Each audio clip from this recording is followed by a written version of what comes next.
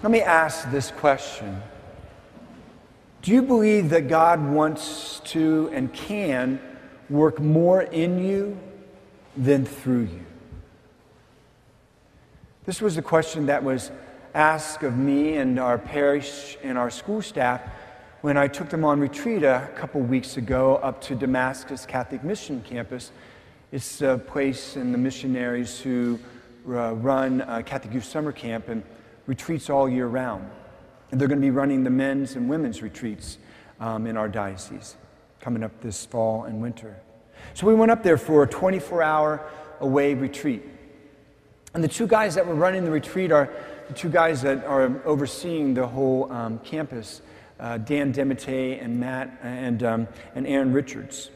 And so Dan, in his talk, one of his talks, he asked that question.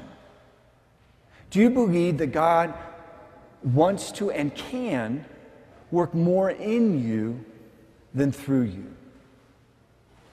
And then he immediately answered the question. He said, at some point during our lives as Christians, we have to come to terms with the reality that God wants to and can work more in you than through you. But therein lies our problem. And not just as Christians, but as humans, but also as humans who live human life day from day through, we hope, the lifestyle of being a Christian. The problem is this, is that we have all of these roles, all of these duties, all of these expectations and responsibilities that others place upon us and that we place upon ourselves. And we're going 24/7 all the time trying to get all of this stuff done. And what we end up doing is we spend the majority of our lives in this way, trying to work through our lives into the lives of so many other people in our projects, in our work, in our school, in our relationships, in life in general. That we never give time for God to work in us. And therein lies the problem with our world. We were always meant to allow God to work in us first so that He can work through us next. And it's His will, His work, rather than my will and my work and what I want accomplished in this life and in the life of my loved ones. So, what to do with that? Well, I had to learn this the hard way myself. It took place several years ago, and it was soon after I became a pastor, not here, but the first place my first assignment as a pastor, my previous assignment at St. John. And I was there for maybe a year or two, and things were starting to go. And we were seeing growth in the congregation. More importantly, we were seeing growth, not just in numbers, but in the lives and the relationships of our parishioners. There were many more ministries available, and we were needing to make room for our little small church and make it bigger and build multiple buildings. And as the prospect of all this stood before me, I shouldered the weight of that. Because I was the pastor. I was the one who was responsible. And so what I found myself doing is skimming on my interior life. I found myself, as my parishioners needed me more and more, I found myself getting up earlier in the morning, not to pray, but to start my day earlier with one-on-one visits and pastoral counseling and meetings and planning sessions and so on. And then when that wasn't enough, then I would take the evening time, and rather than quit at a reasonable period of time, I would go to 10, 11, 12, 2 o'clock in the morning and get up and start the whole day like that again. Going, 24/7. And at I had reached a point where I was burnt out. Within the first couple of years of being a pastor. And I was just dried up, and I began to lose motivation and purpose and focus and being able to answer the why I was a priest. And I started contemplating leaving. Not just leaving the parish, but leaving priesthood altogether. Right in the midst of this, I'll never forget this. I was walking across the church one sunny afternoon during the summer, a Wednesday, and I was passing by the tabernacle, and something like a wall I ran into, and I couldn't advance any further. And I felt the Lord calling me to Him in the tabernacle. So I went and I knelt, thinking to myself, well, I'll do a quick little prayer, and I'll get up and go about doing the work that I'm doing, my work of being a pastor. I was going to the sacristy or something. I don't even remember what it was now.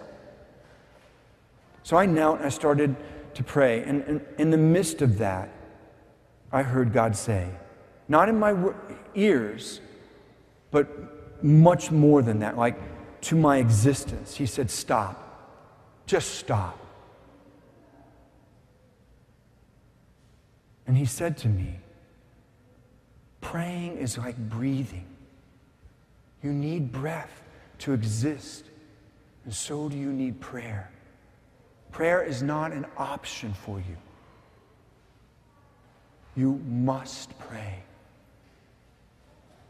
And then He said, do you think that I called you to be a priest for you to save others? That's my job. I called you to be a priest to save you. And then in doing that, all that stands before you, I would do through you. But I cannot do it through you unless you return to me in prayer. It changed the whole trajectory of my priesthood. Since then and up to now, and I pray God for the rest of my life, I return to being a man of prayer. A man of prayer, not just a priest, not just a pastor. Because here's the deal. What I learned is that a priest that doesn't pray can be dangerous. A pastor who doesn't pray can be dangerous. But isn't that the case with all of our lives? A husband that doesn't pray or a wife that doesn't pray can be dangerous to their spouse. A mother or a father who's raising their children, whether they're young or adults and helping to raise grandchildren, can be dangerous to their family if they don't pray. A young man or woman that a person is dating or that you're dating can be dangerous if they're not praying and you're not praying. And on it goes with every significant relationship with our lives. Because what ends up happening in those relationships and everything that comes out of those relationships, all the duties, all the expectations, all of the work, everything ends up being what my will is, what my work is, what I think I want and need, or what I think they need and want, rather than what God knows you need and they need. So how to do this? If Christianity and a relationship with Jesus Christ is not complicated. And we hear this right in this one verse that we prayed with our lips and sung out loud in this beautiful psalm, Psalm 95, one of David's songs. If today you hear His voice, harden not your hearts. If today in this church you're hearing his voice, don't harden your hearts. Respond to it. And not just today, and not just if. Because here's the other thing. When we are people of prayer, we will hear his voice. I guarantee it. And in multiple ways we'll hear his voice. And what Jesus is saying is, when you hear my voice, harden not your hearts. So, how does that work practically? Again, it's not rocket science. It's easy.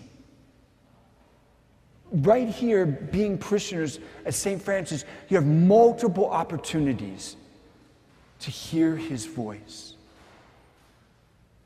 And to allow him to first work in you and do more in you than you think that you can do without him out there.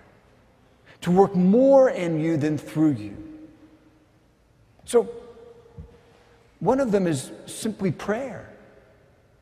You know, we've been talking about Hallow. You can see it up there on that little banner, and there'll be something at the end of Mass, and all of these things that we've been talking about in the last few weeks and are going to talk about. They're always in flock notes, they're always on the website, they're always in the bulletin. But Hallow is produced by a group of on-fire, Holy Spirit-filled young people. They're in their 20s. And they created this awesome app that tens upon tens of thousands of people around the world are using right now. And they just created it last year. And it seems like every week they're adding more and more content. And all it is prayer. That's it. On an app, you can get on any device that you have. And the thing that I think is most brilliant about and effective about it is this, is that they lead you in prayer. Because a lot of times we throw up the objection and the excuse, I don't know how to pray. Okay, so now there's an app that will teach you all of the prayers that you think you know or you think you've heard of, and hundreds of other prayers that are Catholic prayers, that are Christian prayers, that are rooted in the Scriptures. And they lead you in it. It's all audible. You don't have to read it. Just click on a button and you hear a voice. It's either a female voice or a male voice, and you choose. And they're all meditative prayers, meaning they lead you and you follow. Their voice becomes your voice. Their prayer becomes your prayer. It is such an easy and effective way to pray. And, since we've been talking about this, I've had several of our parishioners come up. I turn on Hallow right before I go to bed at night. I click on one of the nighttime meditations. And I fall asleep every night, hearing the Word of God or hearing a meditation or being led in prayer. And I feel the presence of God. Or I do it when I'm in my car on my commute to work.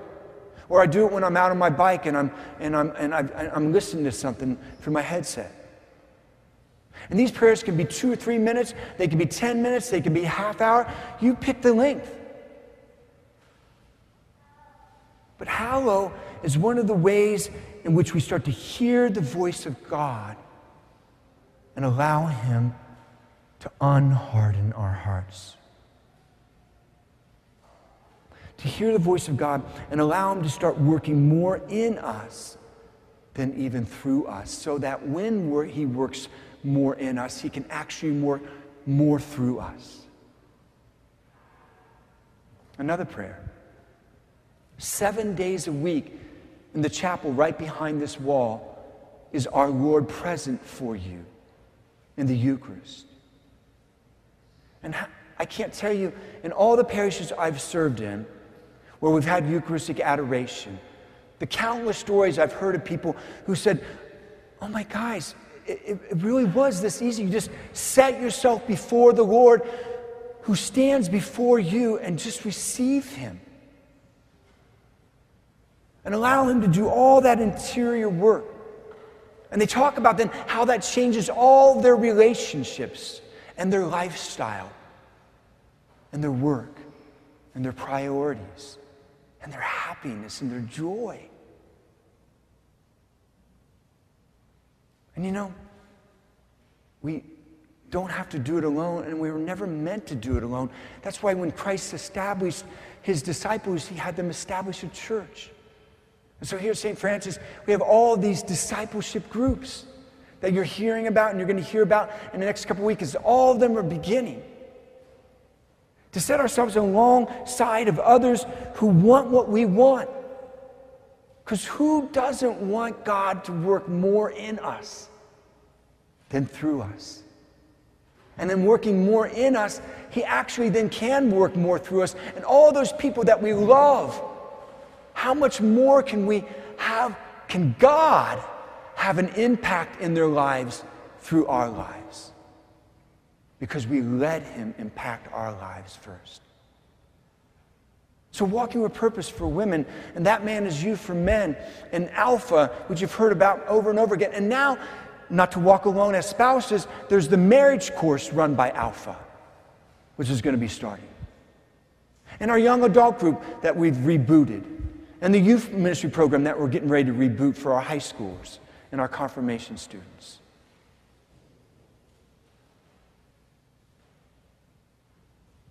At some point during our lives, we as human beings, let alone Christians, have to come to terms with this reality. God wants to and can do more in you than through you. And then he can do far more through you because of what he is doing in you. Let him.